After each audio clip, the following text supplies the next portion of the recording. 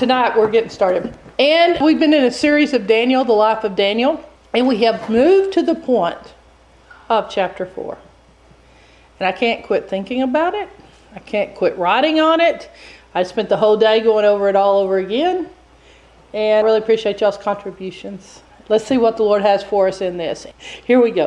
All right, so time has passed from all the events that happened in chapters 1 through 3. And there's been a time gap. So we're starting in Daniel chapter 4. And I think it's interesting when you talk about the king of Babylon. Because in Isaiah 14, which we relegate to being a picture of Satan, Satan himself was connected to the king of Babylon. And then the king of Babylon, you'll find it all through Scripture. Like they talk about the king of Babylon. And in Revelation, it has a lot to say about the king of Babylon. So what we're talking on tonight fits in to Revelation. The king of Babylon plays a role into what Revelation is trying to tell you. Plus the fact that Daniel is the Old Testament version of what Revelation gives us. That there's a spin-off on that. So the king of Babylon who destroyed the world and demolished the great cities would be Nebuchadnezzar II, this guy. And he lived from 605 years before Christ to 562. That was the time I think he was conquering. So Nebuchadnezzar conquered Carchemish, Egypt, Assyria, Phoenicia, Judea, Sicily, and he put the king of Judea into prison for 37 years. And this is the guy that we're talking about tonight. Some propose that the king of Babylon referred to in Isaiah 14 is actually Israel's eschatological enemy. Who might that be? If we're saying Israel has a end days enemy, a final enemy, who's Israel's final enemy? The Antichrist. True. The Antichrist. So we got it. Very good. So it's with this understanding that we're talking about exactly where the king of Babylon has risen to at this moment. So near the end of his reign, Nebuchadnezzar has another strange dream. There's something that happened good on this one. He could remember this one. The last time he had a dream, he got real upset because he couldn't remember what he dreamed. But on this particular dream, you don't have the problem of saying, you tell me what I dreamed, or off with your heads. He actually could remember what he had dreamed. So in Daniel 4, we're studying the last 4 chapters, which tells us how God worked through Daniel, his 3 friends, to impact Nebuchadnezzar in the last 3 chapters. And the king who not only defeated Jerusalem and Judea, but think about this, he carried these guys as slaves into Babylonia.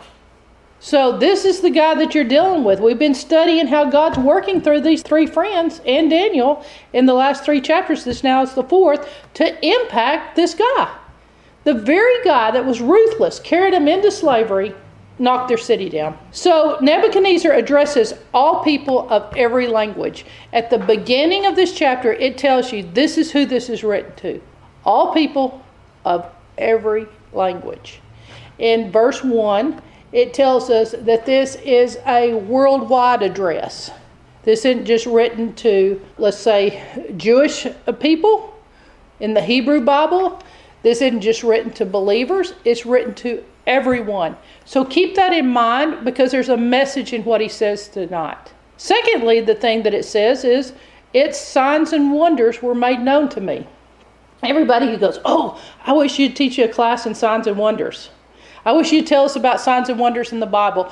It's unique here to see one of the first mentions of signs and wonders as a concept is by Nebuchadnezzar. That he's saying signs and wonders were made known in my life. You know, there's some people that, quote, are believers and they never experience signs and wonders. Like they go, nothing ever special happened in my life. I can't remember anything supernatural. I never saw God do anything. But Nebuchadnezzar says, signs and wonders were made known to my life. Okay, in verses 1 through 18, this is written in first person. Nebuchadnezzar himself is speaking in his voice to you in the first 18 verses. Then in verses 19 through 33, It's speaking in second person. And it said you and the king. It refers to the third person. In the second person is you. In the third person, it's the king. That's very important. You'll figure out why in a few minutes. And verses 34 through 37, it revolves right back to first person again. So you're seeing that you're addressed, and you're seeing that this guy, the king of Babylon, this famous guy out of history, is going to speak to you tonight. He has something to tell you. He says he saw signs and wonders, and this is his statement, his message to you. I want you to take it that way. Once again, God revealed future events to a pagan king in the middle of the night. It's a night's dream, and he makes him some promises.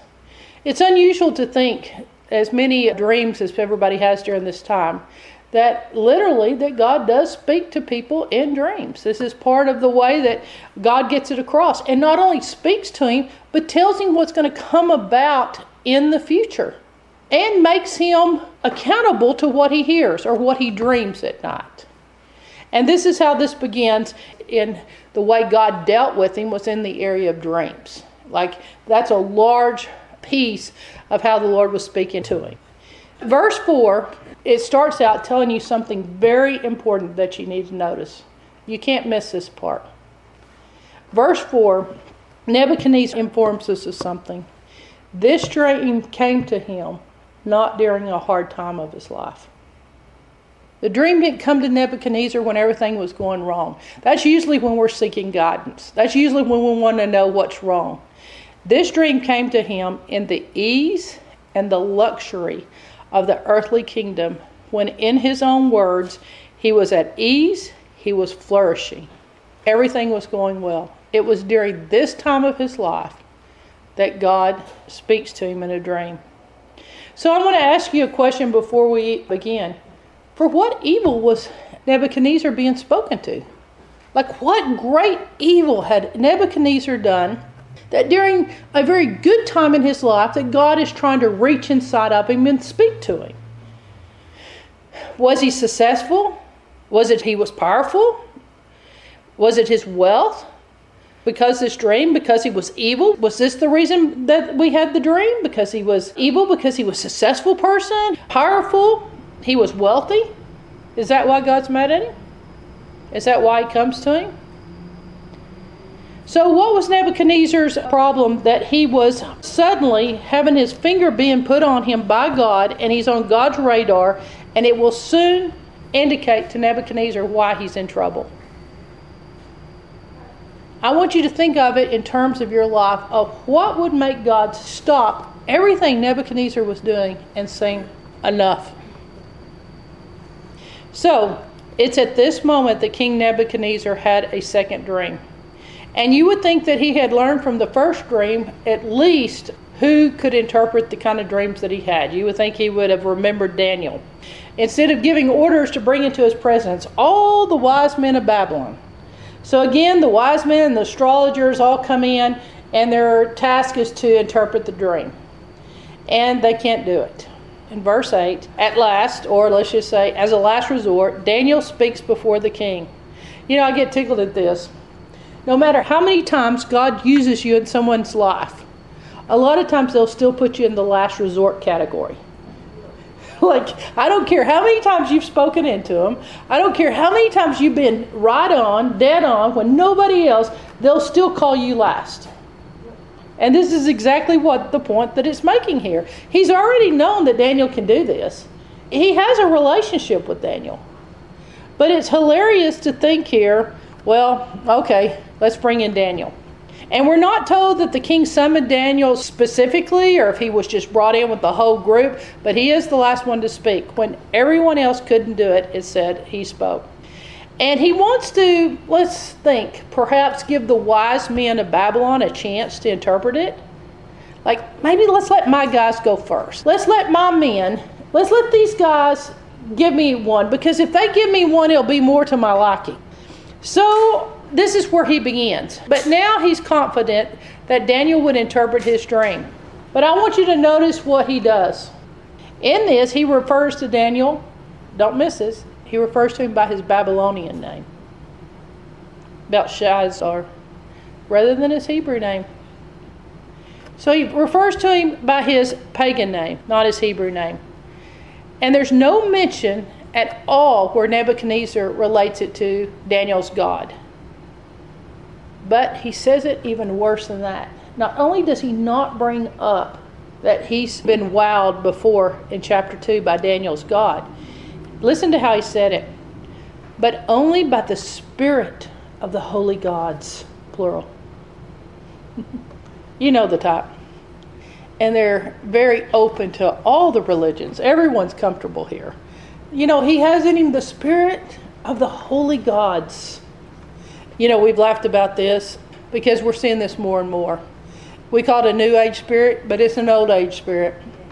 And just because we're seeing it in our legislators when they're calling on God, and now they no longer are referring to our God, they're saying the gods. And the deities. At least they're not making a male or female here. So they're referring to it, and it's the same spirit. Now, what's happened to Nebuchadnezzar? Maybe his ego has swollen, but he has forgotten a lot. There's a lot he's not remembering. He's pushed it out of his mind. So in verses 8 through 18, we're going to study the dream itself. Nebuchadnezzar dreams of a great tree, and he dreams of watchers. What are watchers? Very unique. But of course, when you're a heathen king and you're trying to understand something you're seeing, that's the word that he described. Very simple dream. Like when you look at it, there's nothing very complex about this dream. And I would ask you, if you had heard this dream, would you believe it meant all of this that's going to happen? If you had heard this dream, would you think, you mean that's telling us all of this here? This is what's going to take place? Kind of bothers you to think, oh my goodness, you could have a very, very simple dream, and it could completely rock the rest of your life. It could be telling you, you're going to come off the rails. The dream doesn't seem that complex to me. So in 8 through 12, there's a distinction because this is the first part of the dream. In this part, the king begins to tell Daniel that in verses 10 through 12, the good news of his dream, the portion. This is the part that did not trouble him. In fact, if he had just gotten this piece of the dream, he might not have called anyone in. But this is the way that the dream began. There was a great and there was a mighty tree, and it reached high into the sky. It was prominent for the entire world to see. This guy definitely has a global impact. It's a great, mighty tree. He's on all social media. He's on all the networks. This guy is high, and his fame goes to the ends of the earth, and everybody's talking about him. Its boughs and its fruit provided both food and shelter for the birds and the beasts of the earth. So this tree had a purpose. It had a reason to be there. It grew high, and it was for the birds and the beasts to find shelter and food. I want to ask you something. Who does this tree represent? Like when I dream of a tree, I don't look in a dream and think, oh, that's me. But it's unique here. The person this tree represented was who? Well, let's keep moving. In 12 through 18 is the second part of the dream. And the king was worked up over this second act in the dream. He, let's just say, feels it coming. There's an angelic watcher that enters the scene, calling for the tree to be cut down. So there's this great tree, and you would say, wow, this fabulous tree, and it's going to be cut down. Its branches were to be removed, and its fruit scattered all over the place. A metal band was to be put around the stump, prohibiting its growth. The tree was now to become a creature living in the open field among the beasts and having the mind of a beast.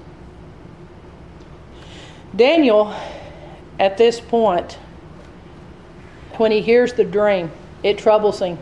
He realized it has changed from good news to bad news. Well, you can tell Nebuchadnezzar is very much in a good news part of his life. Things have worked really well for him. People who have found success, they're like, it seems like they can't do anything wrong. It's just they are very successful. The whole world admires them. And this is where he was. But the problem with this is there's a biblical principle that takes place. Something that you see all through the Bible. So in verse 17, it says, the judgment is by the decree of the angelic watchers. So these watchers play a role in his life to speak in or to decree something. It's a decision, is the command of the holy ones.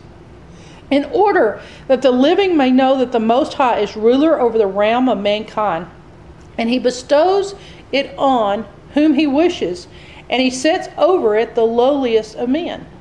So the Most High is ruler over the realm of mankind, and he bestows it on whom he wishes. He bestows it on the lowliest of men. Nevertheless, even though the king had this dream, even though Daniel has the understanding of it, the king was more intent on finding out the meaning of the dream than Daniel was of telling him. And you see a very odd thing take place between these two men.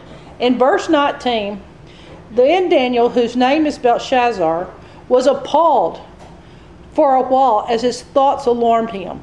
Can you imagine his mind is going, it's firing. And his thoughts are going crazier and crazier. And he's thinking, do I have to say this? The king responded and said, Belshazzar, do not let this dream or its interpretation alarm you. You know, what a scene here. When you have the job of prophet, your job is to speak into power. Many people consider themselves prophets, but they don't have the courage to speak into someone who's powerful. Oh, they'll speak what the guy wants to hear. They're the yes men, but not Daniel. He finds himself having to speak into the man against what the guy's doing. Daniel has the role of a prophet where they literally stand as a guard, as a watcher, as the one who gives the king guidance that no one else will give. You know, the prophets in the Old Testament and the prophets now have a job that no one else would care to do. Everybody likes their position. Everybody likes their prominence. But very few people have the guts, the strength, the steel inside of them to speak what people do not want to hear. And Nebuchadnezzar is very shocked by the emotional state that this puts Daniel in. I imagine as he's looking at the guy thinking, you know, I stole your youth from you. You know, whatever happened to Daniel's parents, you know, his family. I mean, he's been taken as a slave. And he's thinking, isn't this odd, his reaction to this? So he consoles Daniel and he tells him, don't be distressed by this dream. Don't let this dream bother you. Go ahead and tell me. The interpretation or the interpreting of this dream for Daniel is so personal to him. You would wonder, why is this getting to Daniel? Why is it so personal? He's greatly perplexed and his thoughts alarmed him and terrified him. You know, he has in him what true shepherds have. Shepherds really care for the sheep. They're compassionate. Notice who's shepherding who. Notice how Daniel looks at this. That's how you can know if someone really has the right heart. They may have the guts to tell you what you don't want to hear, but inside of them, it's all they can do to make themselves do it. And Nebuchadnezzar sees his reluctance and he begs him to tell him. You know, have you ever had this happen to you where you're more concerned for the person than they are for themselves? Like you can see what's going to happen to them. You see where this is going. I remember the guy who told me, he goes, boy, you're getting emotional on me. Boy, you're getting upset with what I said. He blasphemed and mocked God. Boy, he said, you're upset. But why? He moved my spirit within me because I could tell where his life was headed. I knew I had a chance to help him get it right with God. And this is what we have here. You find yourself more concerned for them than they are for themselves. In truth, it seems that Daniel was more deeply affected by the dream than the king himself. Daniel, a slave, prefaces his interpretation with a sincere expression of his compassion for the king. You want to say this to yourself? This slave was a blessing to Nebuchadnezzar. Slaves. Having a slave who cares for the person who enslaved him. He had the heart of God.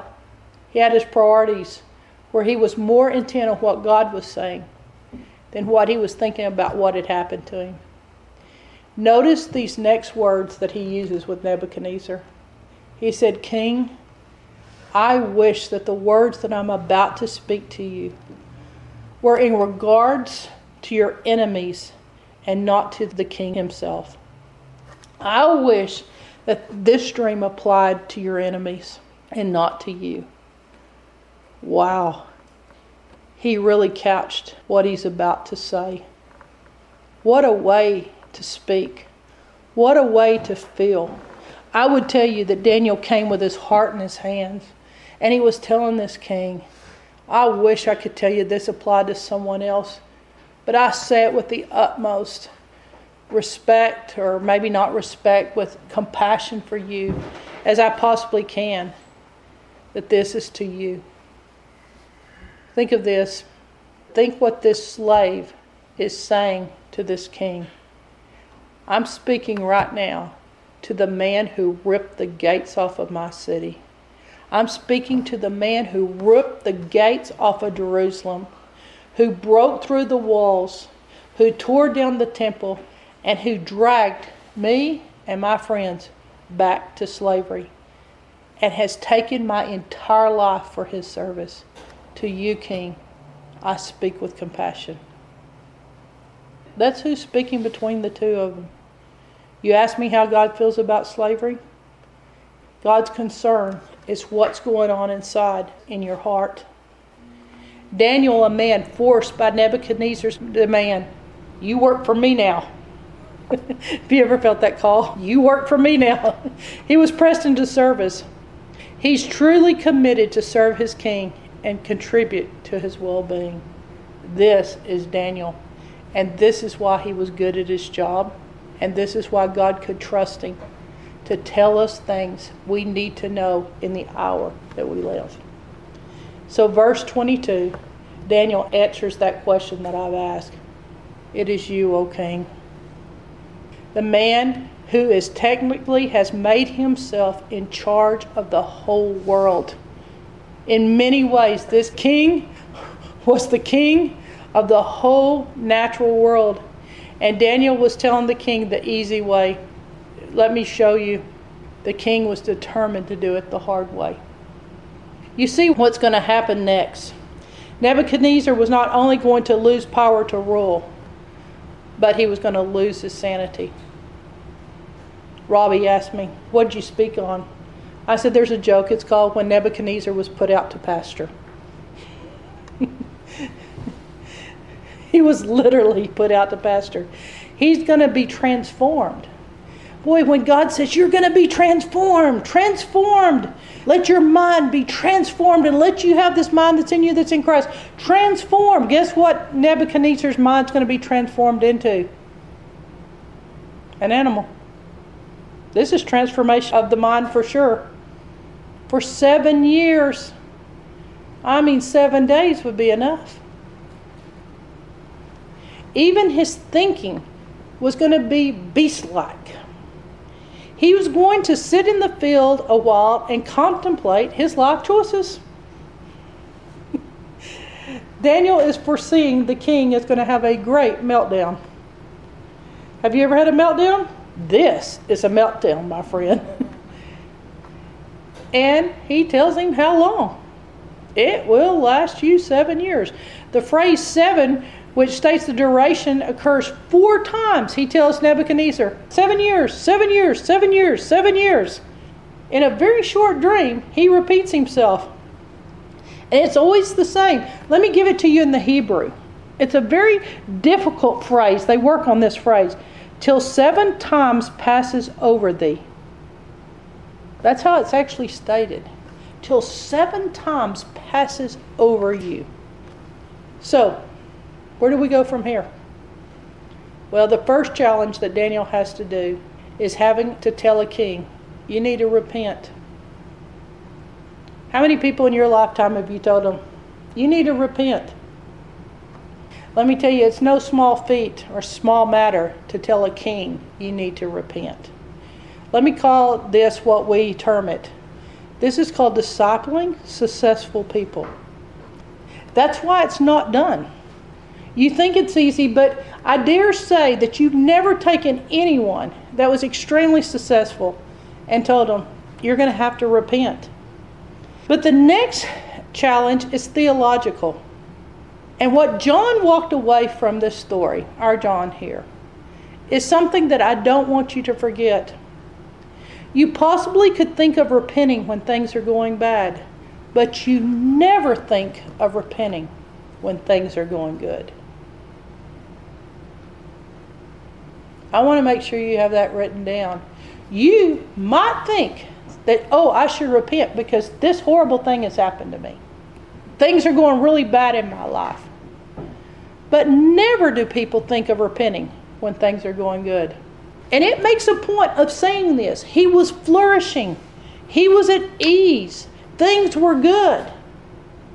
And that's when the message of repentance came into his life. The rich and powerful are slower to get consequences because they have so many options. They can keep those problems away from them. Literally, little can be done to them because they always have some little surprise they can do to protect themselves. Believe me, they have learned to use their money to their advantage. Believe me, they have learned to use their position. And most of them have a very sharp tongue. This is Nebuchadnezzar here. He's rich, he's powerful, and I doubt that he has had many consequences in his life. And Daniel is looking at a man like that to go into what he says is the interpretation. Verse 24, he says to him, this is the interpretation. Nebuchadnezzar, I will tell you your dream. So the first part depicts things as they were now. The increasing height and beauty of the tree depicts the rapidly increasing majesty and splendor of Nebuchadnezzar's kingdom. It couldn't be better. The height, it's the beauty, it's just like everything going better. You know, most people don't give you your coaching when you're successful.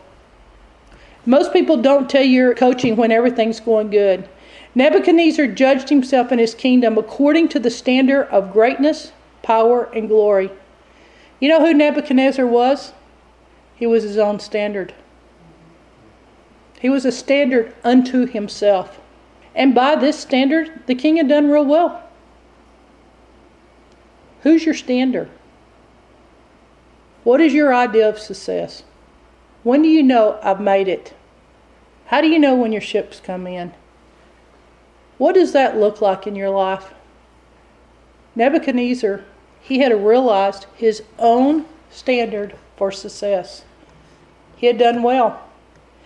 But suddenly, someone greater than Nebuchadnezzar was giving him a standard. Because notice something that he tells him that's very simple. It's funny how God will take something in nature to explain things to us. The tree was not created primarily for its own greatness or glory. The tree wasn't planted there for everybody to admire the tree. The tree was there to provide shelter and food for the birds of the air and the beasts of the field, providing for and protecting earthly animals. In other words, you don't get the reason why you're on earth. You don't get the reason why you're here, why you have this position. You don't get the reason for the purpose for your life. Nebuchadnezzar's standard of success had completely missed even the understanding of what a tree was made for. He wasn't even giving what a tree was made for. He wasn't even doing what a tree would do. How many people are going to hit Judgment Day and find out that what they have produced for the kingdom doesn't even measure what a tree would give? What would happen to you if everything that you've done for the kingdom doesn't even add up to what my plum tree gives? Never one day does your back look broken with the fruit you're providing. It shows that trees are made for fruit. It shows they're made for shelter. It shows someone's supposed to be nesting under you. It shows that when you rise to power, that God has put you there for a purpose. Nebuchadnezzar's standard did not even add up to what God's standard was for something that wasn't even as high up on the development scale as an animal. Even a plant achieved more than a man. Now, I think it's going to be unusual because it seems like that God uses, let me say this, in our consequences, we receive back exactly what we've sowed. So, a plant is going to be used in Nebuchadnezzar's consequences. An animal is going to be used in Nebuchadnezzar's consequences. Notice how that factors in. If you don't give it, then it's going to be required of you. It's the worm of Jonah. Like, Jonah hadn't done anything to deserve the protection the worm gave. So they can be put on and be removed. This is what you're going to say here. That it's actually used, it's figured into your punishment. I actually think, from my study of the Bible, that you set your own standard of judgment. Like right now, you're picking how your standard's going to be. What you require is what will be required back of you. That it's your own standard. So Nebuchadnezzar had set his standard of what he thought was success. But in setting your standard, you're setting your standard for judgment. And so this is what's going to happen here. From the silence of the text, we can only make guesses at this point. Now, we don't know exactly what happened, but the interpretation has been given. The next thing we see is that it doesn't quite read the way it did in the chapter 2. The king only politely thanked Daniel at best, choosing, we're guessing, not to take this interpretation seriously. The dream itself seemed to have no great impact on the king's attitude or actions, or maybe he did repent a little bit because of what's going to happen next in the key verse. Maybe it got him through the moment. Have you ever had a time in your life where you repented enough to just get to the next step where you were going? Maybe that's what he did. Maybe he did nothing. We can't tell. There's no understanding here. It doesn't say what took place. So in verse 27, you need to circle it because it's your key verse. Daniel goes beyond the meaning of the dream. Daniel goes beyond the dream itself and the meaning to urge the king to get things right with God. So what Daniel does is, the dream doesn't say this. The interpretation doesn't say this. But Daniel says, I say this. Get it right with God. For perhaps the Lord will show mercy. Daniel begins to exhort. He begins to preach. He tells the king, break away from your sins. Do righteousness. Cease to do your iniquities and show mercy to the poor. In other words, Daniel's sermon, he gathers up what the king's doing wrong. He's trying to let the king know this is what God's putting his finger on. This lets us know exactly what's going on in the king's life. It's here that the king's sins are more specifically exposed. He's exposing something to the king that's the root of his sin, and that's his arrogance, his pride. The fruit of his sin seems to be self-promotion and giving yourself credit. It's important that we see that Daniel's linking pride as the reason we treat people the way we do. People that have pride do not treat people well. You find a very prideful person, you will not find a person that will take care of you, that will do you a favor. That's why it said, don't just expect that someone that has an abundance will give you anything. Because if there's pride with it, you will walk away with nothing. It's just put a knife to your throat. If a person has pride, they will not treat people well. If you have pride, even religious pride, you're not treating people well in your life. If you have intellectual pride, you're not treating people well. Any type of pride causes you to not treat people well in your life. And you know my definition of pride. Pride is a deep form of overcompensating in your life for insecurity. If you're deeply insecure, you do not treat people well. You're very self-focused. If you're deeply insecure about something in your life, you're not treating people well. So, the king's pride has resulted in oppression of the poor. He who thought of himself better than other men now would become less than a man. He would become an ox. This guy walked around thinking, I am the man among all men on earth. I am the man that has set the standard in history. I not only set the standard of what no king before me has done, I'm setting the standard for what all kings in front of me, all kings in the future, all people in the future will know what I do. He has therefore said, I am a man among all men. It's success. And guess what? He's hit a biblical principle. That principle that we find so often, that it says that at the mere mention of pride in the Bible, you don't even have to state it, because if there's pride, there'll be a fall. They said that is a biblical law so strong in your Bible that even the mention of pride, everybody biblically, theologically thinks, then they're going to fall. That Daniel knew it. That's why theologically he could be in a good place in his life, but because there was pride, there was a failure in his future. There was something that was going to cause him to fall down from where his status was. He would fall so low, he wouldn't be the lowest of men. He would be an ox. And not a good looking one. Pride ignores and denies the truth that prosperity comes from God as a gift of His grace and not as a reward of our greatness. The self-made man, the one who thinks, I've done this. If we are successful, we think it's us. Not because he had prosperity and wealth is why he got in trouble. Because he didn't provide or shelter with his prosperity and wealth.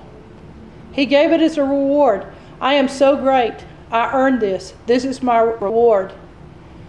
You know, it's a little bit of a dangerous thing when you come in after a hard day and you go, I need to reward myself for a hard day. I need to do this to comfort myself. When you're at ease and you comfort yourself, you're rewarding yourself for what God has done in your life. I'm not saying don't take rest. I'm saying don't let your heart go there where you think your success is built on what you have done. It is not your reward for your greatness.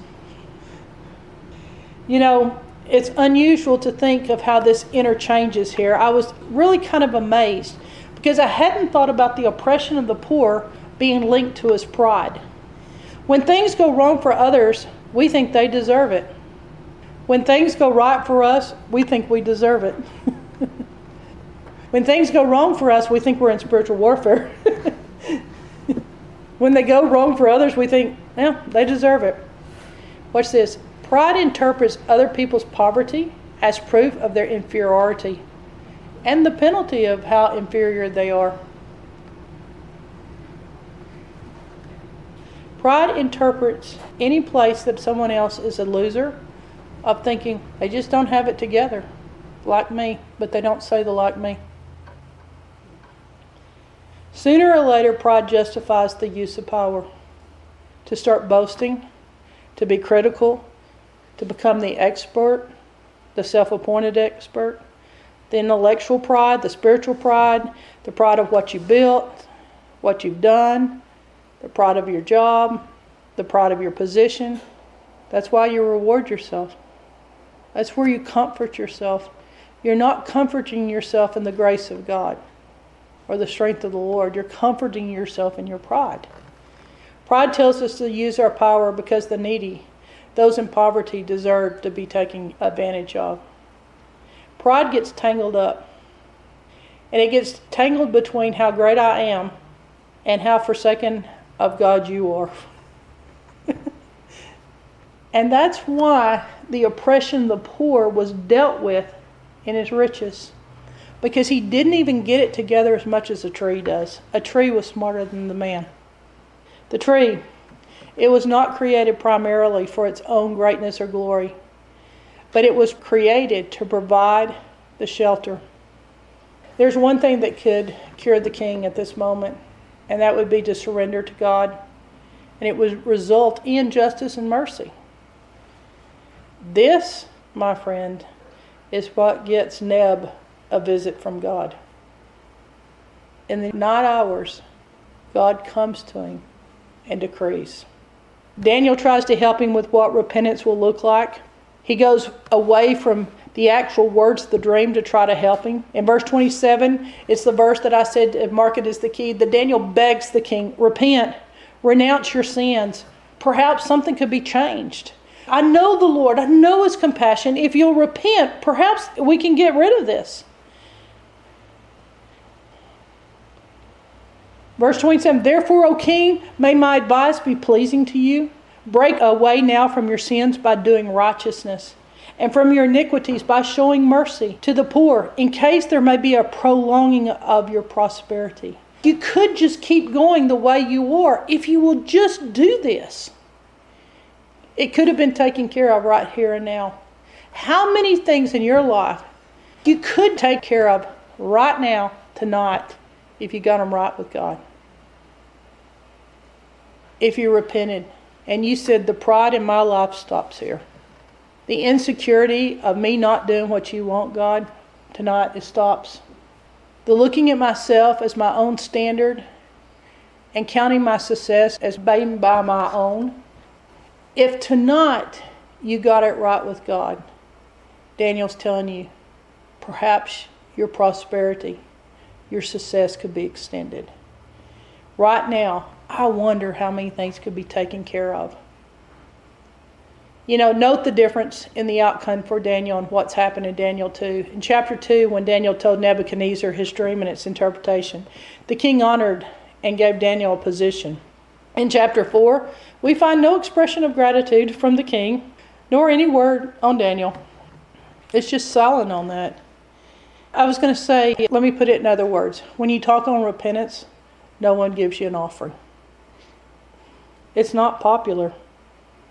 But it is the one thing that has the power to turn around pride. Every arrogant streak, every ignorant thing inside of you could be turned around by repentance. And that's why you see no gratitude. The great tree is Nebuchadnezzar, but he's about to turn from a tree to a beast. And his mind is going to go into a place that very few people have even ever seen anyone do this. Like, this is in medical books. There are cases, but rare cases of something like this that can happen to someone. I mean, his mind is about to lose its complete grip on reality. I want you to think about something. And this is something I was thinking about when I noticed the specific thing that the Bible notes about his insanity. You could write chapters on how insane he was for 7 years and all the crazy stuff he did. We've had some people on the mission field that have lost sanity. We could write books. But it gives you one verse. And I think the verse shows how it's linked to pride. Notice this. It's an odd note. His body was drenched with the dew of heaven. Of all things for it to say, to tell you that the body of Nebuchadnezzar, when he turned into a beast, would be covered in wet dew, rain. Do you know what it's telling you? He doesn't have any shelter. It's telling you he has nowhere to park his car. It's telling you that he doesn't have anything that's taking care of him, that's even covering him. Don't you think it's unusual that the Bible tells you that a tree covers beast, a plant covers beast, but a man did not? So therefore, when he turns into a beast, notice this, it means, let me give you the interpretation of your body will be covered with dew. The very thing you didn't do for others, now you're going to lose yourself. The one thing you don't want to lose this for eternity. The best thing you can have happen to you is that you get judged on earth. The worst thing are people that never receive judgment. They never get anybody have their finger put on them. That's why it's a blessing, it's mercy for someone to do this to your life and speak into it. It means, understand when someone doesn't shelter you, when someone never does it, you wake up drenched with dew when nobody takes care of you. There's people out there just receiving the elements. Whatever's going to come at them, whatever nature throws at them, whatever the night hours give to them, whatever happens to them, no matter how cold or how hot, there is no shelter that comes to take place. And we serve a sheltering God, for he gives us the fire by night and the cloud by day. The Holy Spirit's the comforter. He likes to shelter us. But when we take his shelter and fail to give it to someone else, we receive a hairy body that has no shelter but the dew that falls on your own shaggy, beast-like self.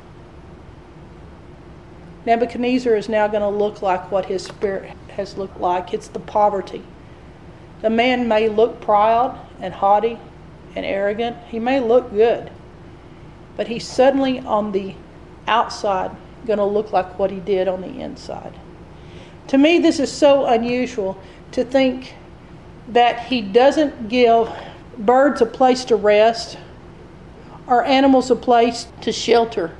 So he turns into a beast, and now he's going to, notice the one other little piece it gives you, he's going to eat plants. I think that's very odd. He's going to eat grass.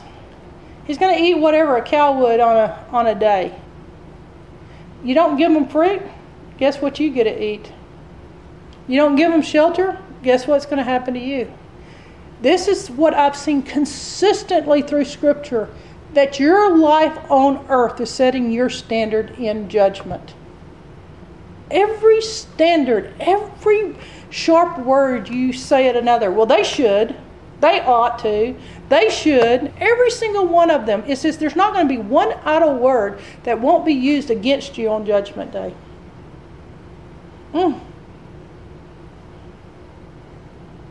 And you see this taking place, and we're panicked at thinking, this would be a horrible thing to have happen. No, this thing is very merciful to happen on earth. What you don't want to have it happen is through eternity.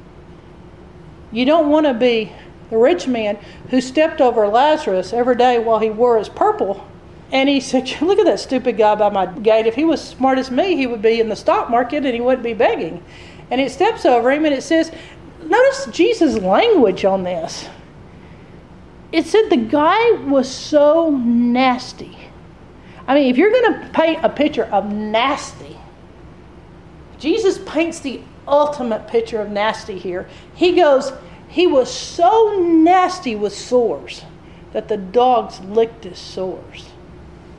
But in heaven, the order switches, and the rich man's asking that guy for a drink. And then it's not a drink, it's a drip.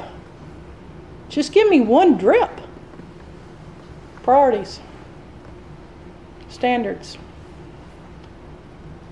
America. How have we done with our prosperity? If you don't see them, you're in trouble. That's called a go. When were they sick? I didn't see anybody sick. When were they in trouble? I didn't get it when they were in prison. I wasn't aware of this. A chance to repent, but few do. So, course of action, which might avert or delay the adversity which the king is warned. Verse 28 sums it. All this happened to Nebuchadnezzar the king. Verse 29, it's hilarious. The first three words, 12 months later, does not sound like a subcaption of a movie. 12 months later, written at the bottom of the screen. That tells you what's going to happen next. It says Nebuchadnezzar was walking on the roof of his royal palace of Babylon. And the king reflected and said these words to himself, "Is this not Babylon the Great, which I myself have built as a royal residence by the might of my power and for the glory of my majesty?" Nebuchadnezzar was still taking all the credit for his remarkable achievements 12 months later. He must have missed the message. He was comforting Daniel because poor pathetic Daniel, he's all upset about this. These spiritual people, well, they enjoy life. I give them the opportunity and they just don't seem to get it. They're not successful. I want you to gaze with me for a minute from the roof of Nebuchadnezzar's house. I want you to see what he saw. 9/10 of Babylon itself and 19/20 of all the ruins that they have uncovered in almost countless profusion that cover the land, all the ruins of Nebuchadnezzar's Babylon are composed of bricks that are stamped with his name. Every single brick they have found has his name on it, stamped. It reminds me of Cullen. When he was a little bitty kid, they took his picture and they said, "Cullen, you're going to be on the front of Mom's new Psalm 91 book." Oh, he was happy. He gave his best little boyish smile, you know how they do. Well, the funny thing was, when they got the first box of books, they cut them open, they dumped them out. And Cullen started looking through them, and he started looking book after book after book, and he goes, "Nana, I'm on every book." He goes, "Nana, I'm famous." Because he saw all the books piled up in all the boxes, and he knew his picture was on every book. Nebuchadnezzar was a little boy with a lot of fame. His name was on every brick. Who built this place? Nebuchadnezzar built it. He was a little boy Cullen, so happy with himself. It appears that he built or restored almost every city and temple in the whole country. The Ishtar Gate, the main gate, had 8 multiple gates to it. And on the Ishtar Gate, what was unusual about it is it had 575 bulls and dragons on it. Now, if you want to know about Nebuchadnezzar's Babylon, look in the museums of the world, because all over Europe they have pieces of this. And they've restored it.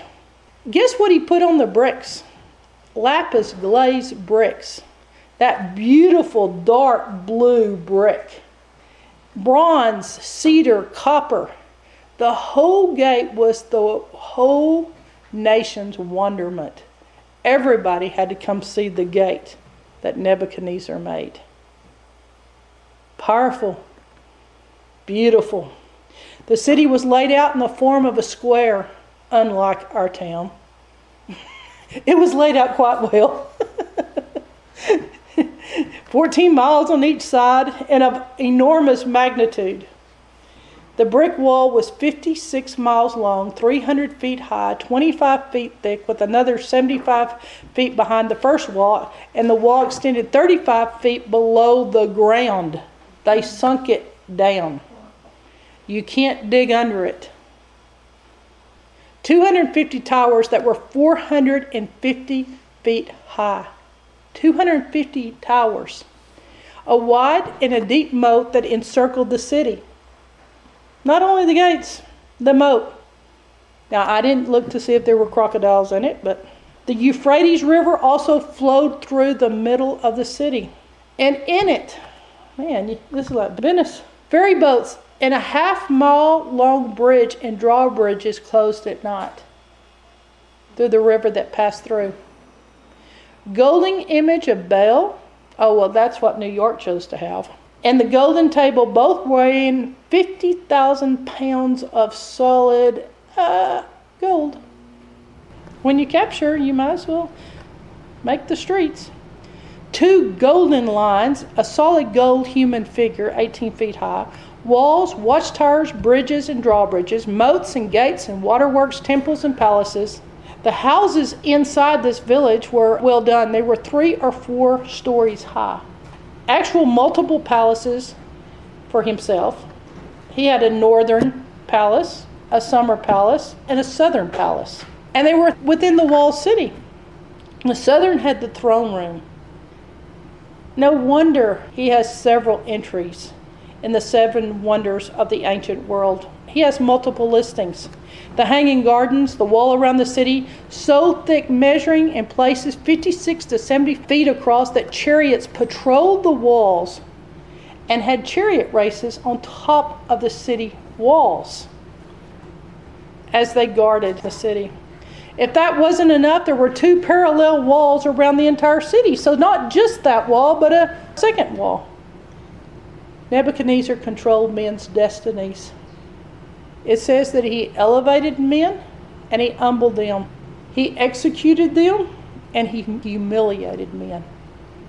This is what Nebuchadnezzar thought about as he gazed.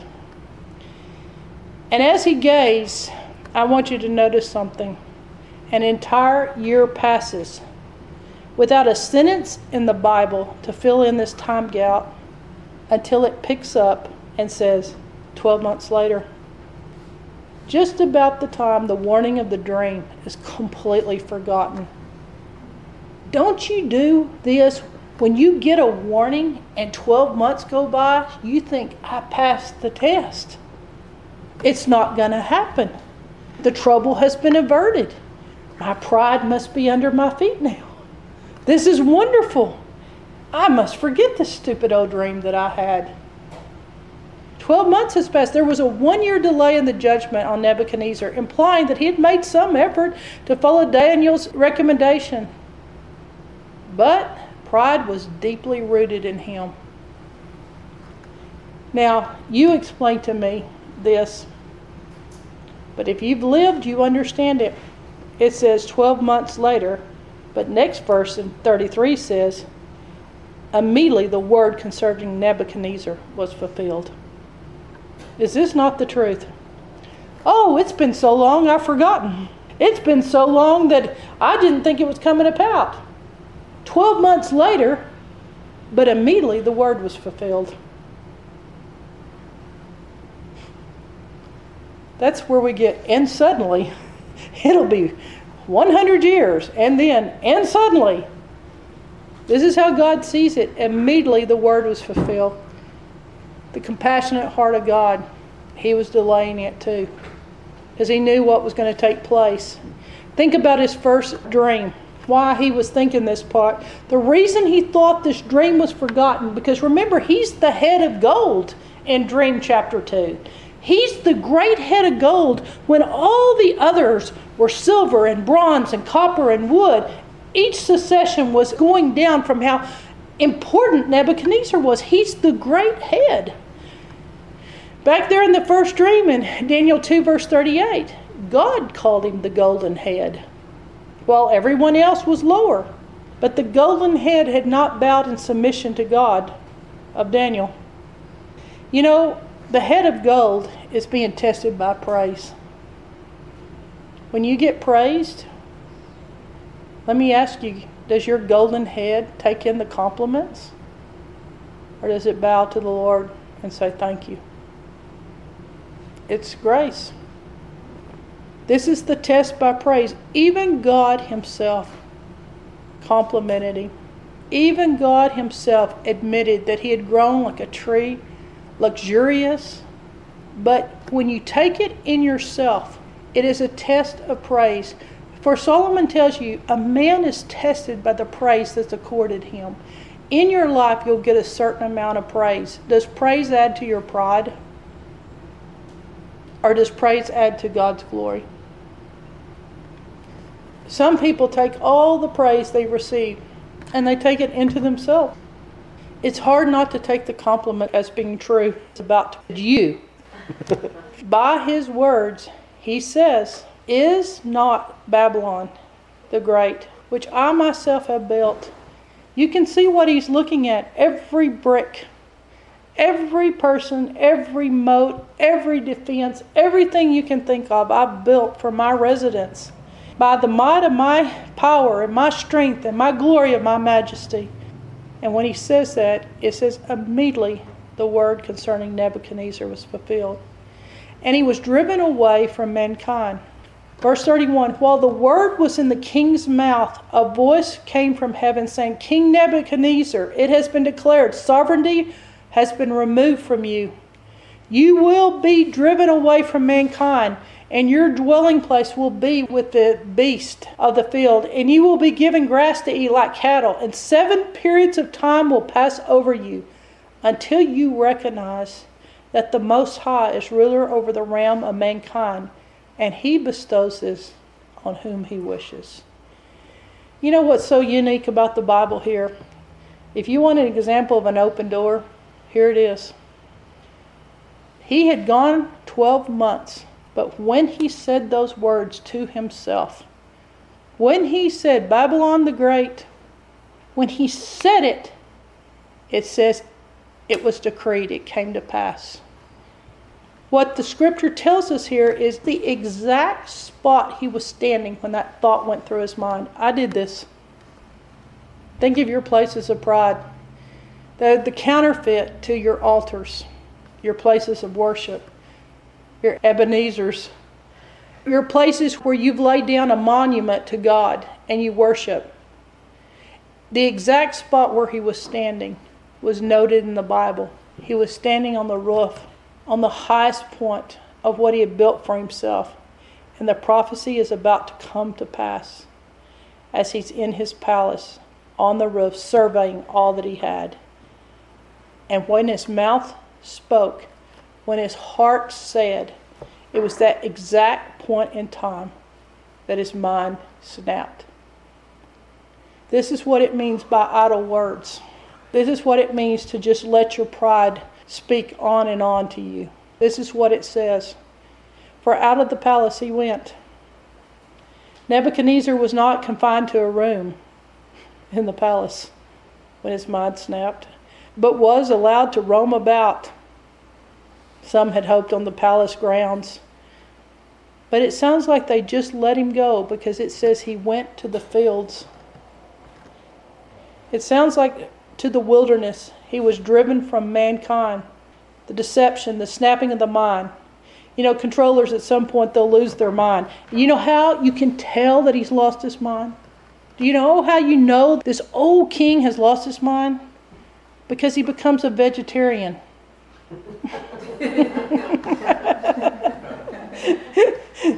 It's a delusion. People start eating what cows eat. It's the snapping of their mind somehow. And at this point, they start writing in third person. For the insane cannot write about themselves. And Daniel picks up the pen to tell the story in third person. A sane person writing about an insane person. And Daniel can't make himself give more than one sentence of the tragedy that befell him. You know, they published this book. It was called My Life of Beasthood. Nebuchadnezzar's book, 7 Years of Beasthood and Back. It was the original tormented book. My Life of Beasthood. The Beastie Boys. Okay, Beasthood. What a name. When I became a beast. It is interesting that Nebuchadnezzar knew what happened to him. He remembered Daniel's warning. So honestly, it looks like that without any resentment towards God or Daniel, he realized that his own sin had brought this about. And at the end of 7 years, the king did the only thing that he could do in his beastly state. Nebuchadnezzar repents. And I ask you this, how does an animal repent? So we look in Scripture and it says Nebuchadnezzar repented, and he has claws that stick out, that have grown out. His hair is shaggy. He walks on all fours somehow. I mean, he's been out there, mangy, nasty, no bath, out there with all the animals. How does he repent? I mean, we don't read that it became a talking animal like in the Bible, a talking beast. His sanity returned by simply one thing. The animal looked up. Lifted eyes. The simplicity of getting things right with God. That easy, and people won't do it. And a beast looked to heaven. Through all this, he was going to learn. He couldn't learn as a man, so he had to learn as a beast. And this is where the invitation is to you, that he's saying to you, learn as a man. Learn in the position you're in. Don't have to drop to learn. Don't have to be an ugly beast. That pride is the form of insanity. And the one true God that Daniel served was over his kingdom, and he had to acknowledge God as Lord of even his pagan kingdom. See if you don't agree with this. Insanity is a condition in which one loses touch with reality. Pride is a condition in which one loses touch with reality. Remember when we taught on reality rather than truth? And the Lord started showing me, in some cases, reality is a step up. Reality is a step up from being crazy, and reality is a step up from being prideful. God intervenes in this pagan king's life. He gets personal. God gets very personal, and he starts meddling. Sometimes it's hard to get people to repent. I must say God was quite creative with this. If you were going to say, how can you show a man that he must repent? Spiraling progression of Nebuchadnezzar's heart, mind and body, is downwards. And often you'll see the downwards and the upwards going on inside of a person at one time. Think of yourself that you've had things trying to pull you down to destroy you, and something trying to lift you up to save you. There are people, I was thinking about this, who think like beasts, but they don't live with them. There are people who live with beasts, but they don't look like beasts. But this is a whole new low. He both lived, ate, and looked like a beast. For there are many that are in these other categories, but Nebuchadnezzar both lived and looked like a beast. Nebuchadnezzar was the world's most powerful ruler, and this heathen king repented. We know he repented, or he wouldn't be this vulnerable in his testimony. If he had not lost his pride, he would never have admitted he lost his mind. You can tell when people repent because they're willing to tell you what happened. Surpassing greatness was added back to Nebuchadnezzar, and he was restored more than ever before. Who do we owe this to? What took place in the spiritual realm that this could transpire in Nebuchadnezzar's life, in his heart? We must regard his conversion largely as the result of how well Daniel did his job. Daniel, with his prayer, his speaking into power, his contending, I don't know that this could have happened to any other king without someone standing beside him interceding. Remember what I've told you? There are people in your life that I call them your oops people. You're the only one praying. OOP. Only one praying. And Daniel made Nebuchadnezzar the one he spoke into. How faithful are you in this? We must regard this conversion as not a standalone with Nebuchadnezzar and just God, because there are others that rise and fall and never have this visitation by the Lord. But just as Nebuchadnezzar spiraled downward, closer and closer Nebuchadnezzar's heart and mind go upwards to God. You know, you see the progression. He's impressed with himself. And you see the steps that he starts being impressed with Daniel's God. In chapter 1, the king has no idea about Daniel's God, but he recognizes the wisdom of life in Daniel and his 3 friends. And he finds that they're 10 times wiser than all his guys, and he appoints them into his personal service. Nebuchadnezzar is impressed with himself, and he's impressed with Daniel. And that's the reality. In chapter 2, it progresses a little further. Nebuchadnezzar learns that Daniel's God is all-wise and able to reveal the future to men. And he sees Daniel's prophetic gift as superior to all his men. Nebuchadnezzar is impressed with himself, and he's impressed with Daniel's ability to tell the future.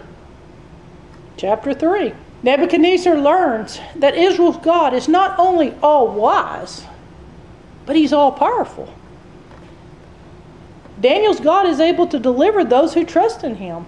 Nebuchadnezzar has tried to burn them up. He has thrown them into a fiery furnace. And so an all-powerful king that has killed many people, Nebuchadnezzar is impressed with himself and the furnace and the fact they turned it up hotter. And he's impressed with Daniel's God. He is so impressed by this in chapter 3, he did something that needs to be done on earth by heathen kings. Because of these guys and the stand they made, Nebuchadnezzar outlaws blasphemy against the Hebrew God. Do you think you could live your life in such a way that heathen men said, we're going to outlaw? Nobody can blaspheme against this God. It's a sin. We're not going to allow it. In fact, it's against the law. But honestly, chapter 4 is the high point of Nebuchadnezzar's life. For he was impressed with himself. He was impressed with all he had done, and he was counting the works of his entire life. And he was surveying them and said he did well. But he reached an all-time low. All that happens to this king will be done for not destruction of the king, but for the mercy. The part of the dream that God gives him, just that little bitty shred of hope. How did you know that Nebuchadnezzar wasn't going to be destroyed and never recover? What did it say in there that gave us hope? In the dream, in verse 15, it said, cut the tree down, but leave a stump. That's about what's left when pride's cut down. You're a stump of what you used to be. I'm a stump. He will be delivered from insanity, and God will restore him. God will restore what the enemy has done to him. All the years of his insanity and craziness, the time of the consequences of his flesh, what he has done apart from God, from his self-will, that lasted through his entire life, through the 7 years. And now, my friend, we start with Nebuchadnezzar's epistle to you. Old Neb has quite a testimony now. As we've said, the first and last of this chapter is written in first person. Nebuchadnezzar has the pen back in his hand. He's able to talk and listen to the words of what he's saying to you. This is his message. But at the end of that period, I, Nebuchadnezzar, raised my eyes towards heaven, and my reason returned to me. And I blessed the Most High, and praised and honored him who lives forever. For his dominion is an everlasting dominion. All his kingdom endures from generation to generation. All the inhabitants of the earth are of no account, but he does according to his will among the army of heaven and among the inhabitants of earth. No one can fend off his hand when he puts his finger on you, or say to him, what have you done? At that time, my reason returned to me, and my majesty and my splendor were restored to me for the honor of my kingdom. And my state counselors and my nobles began seeking me out. I was reestablished in my sovereignty, and surpassing greatness was added to me. Now I, Nebuchadnezzar, praise, exalt, and honor the King of heaven, for all his works are true, and his ways are just, and he is able to humble those who walk in pride. Nebuchadnezzar's words, a mixture of personal testimony and gratitude, for he worships God in truth now. This chapter, these words are considered the conversion of Nebuchadnezzar. where he did not repent or convert at the fiery furnace, or when Daniel interpreted the first dream, or the second dream, but at the end of 7 years. What's amazing to me is that after 7 years, that he didn't just come back to his sanity, but he was returned to his duties. Who on earth do they leave the kingship open for you to come back? He was sought out by his counselors and his nobles. In other words, he's telling you, my mind became so strong that the wisest people and the nobles in my kingdom, the wisest of the wise, came back to me to seek out what I knew. My wisdom returned. And not only did my wisdom return, it returned so greatly that the best of my kingdom came. Then he says, my prosperity came back to me. What does God think about this? Can you handle it? Can you handle prosperity? Can you handle success? Can he trust you with true riches? That's not what he stripped him of. He stripped him of the fact that he took him as his own. His kingdom was also restored. His majesty and his splendor was given back and even increased. The fact that he's received back and everything he had comes back to him is very interesting. The insanity of Nebuchadnezzar for 7 years is a foreshadowing of the debasement of man. It is when our pride as a whole in the world catches up with us. During the final years of this age, think about it, the 7 years is very significant. What does it represent? It represents the whole wide world losing their mind. Is that happening? In our pride of how smart we are, is everybody becoming deceived? And it takes 7 years to drive it out of you. The insanity, the loss of even common sense. There's an old saying that a country receives the kind of ruler it deserves. And if the people of a nation would pray and seek God, he would install a person that was so different. But instead we get someone that thinks like we do. And he has the 7 years. You know, we talked about in the first part that Daniel and his friends were like the men of Revelation. Like what we're supposed to be as an individual in regards to what's going to happen in Revelation. Like Daniel was a believer in a pagan society, in a world that was trying to oppress him. It's fun to make those lists. It's how to stand up to dictators, how to live in a pagan land, how to not compromise, how to not bow. His prayer life and his prophetic side, willing to be a martyr, but a belief that God would protect him. He didn't go underground. He didn't do it secretly, but he did it publicly and boldly. He held political offices. Daniel was an overcomer as an individual. But this chapter, it's more than an individual. Daniel 1 through 3 is about the individual, but I was looking at it, I think chapter 4 is about the world as a whole. The whole kingdom of humankind. More as humanity. And it's the same thing that Nebuchadnezzar was in trouble for, that we're in trouble for today. This chapter is a picture of it. That's why Nebuchadnezzar addresses what he says as an oracle to the whole world. And just like Daniel is about to speak into those troubled times, the abomination of desolation, Nebuchadnezzar, as a pagan being converted, speaks into it first. And he tells you, what I went through is what you're about to go through as a whole world. And this is what's going to happen. Does God get in the lives of people who don't believe in him? You know the thing. The atheist says to God, I don't believe in you. But God says to the atheist, I believe in you. Does God get involved in the unbeliever's life? So much information about the public side of Nebuchadnezzar. The significance of what he did.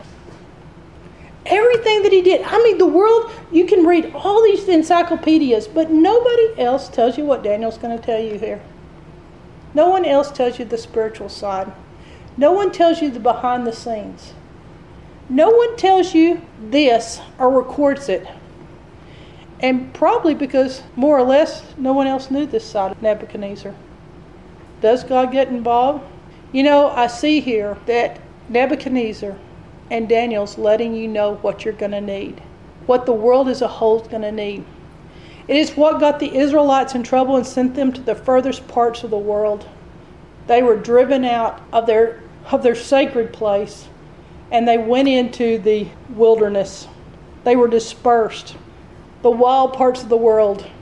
The Jews were sent to the wild Gentile peoples. They were put into captivity, and just like this king was turned out to pasture, that he was not put with civilized people, but he was put with the wild. It's pretty much the same when you think about it, to either be in captivity or to be in the wild, untamed parts of the world. The Jews were sent into them. And then it talks about, if you think about the rise and the fall, you think of the rise and the fall of empires and kingdoms of Rome. But this is the rise and the fall and the restoration of Israel. Because very few kingdoms have a rise, a fall, and a restoration. And the nation Israel rose, fell, restored. And they failed to receive the warnings of those prophets, just as Nebuchadnezzar failed to heed the warnings of the dream from Daniel. For some reason, when people are trying to warn you, you don't listen. So God warned his people of coming judgment through Moses and the prophets, and they, like Nebuchadnezzar, were deaf. And you tell me why people don't hear the warnings. Because it's the same in our life. No matter how many ways the prophet tries to tell you, and no matter how emotional he gets and how strong he gets with you, you only seem to think something's wrong with the prophet, not something wrong with you. It's this picture of what the Gentiles have done. The blasphemy, the need for repentance. They know they need God. Hearing about him, the Gentiles have heard about God. They know that God has expectations for them. They know that there'll be judgment. They see his miracles, but it doesn't take. They can't hear. And so it happens. It is the time of deception. It is just like this falling on the earth. A war against the mind, the confusion. Even America, the rise, the fall, and the restoration. Dropping to a level where the insanity must be driven out. To think like beasts, God's people in places of authority, the prophetic gifts flowing, that they stood their ground, there to help the heathen to get it right with God. This chapter 4 is a mirror of revelation for us. And so, in conclusion, I want you to think about this. If you've never thought about it, if I'd asked you this before tonight, would you say that, did you ever think that Nebuchadnezzar wrote Scripture? I would never have said, oh, he wrote part of the Bible. You'd go, false. But think of this. Nebuchadnezzar has written Scripture. He wrote his autobiography. He wrote his worship. He wrote his vulnerability to pride. He wrote his testimony of signs and wonders. He uses his persuasion that he, as the most powerful man, me as owner of Amazon, me as head of Facebook, me as head of the Microsoft world, I say to you, I have fallen and I have lost my mind. I've gone to the island, but I have returned. And I'm restored. And he uses whatever greatness he has as his pulpit to preach to all the people of the world to submit to the Lord. And this is his evangelistic epistle that he has written to us to make it through these next 7 years. Amen.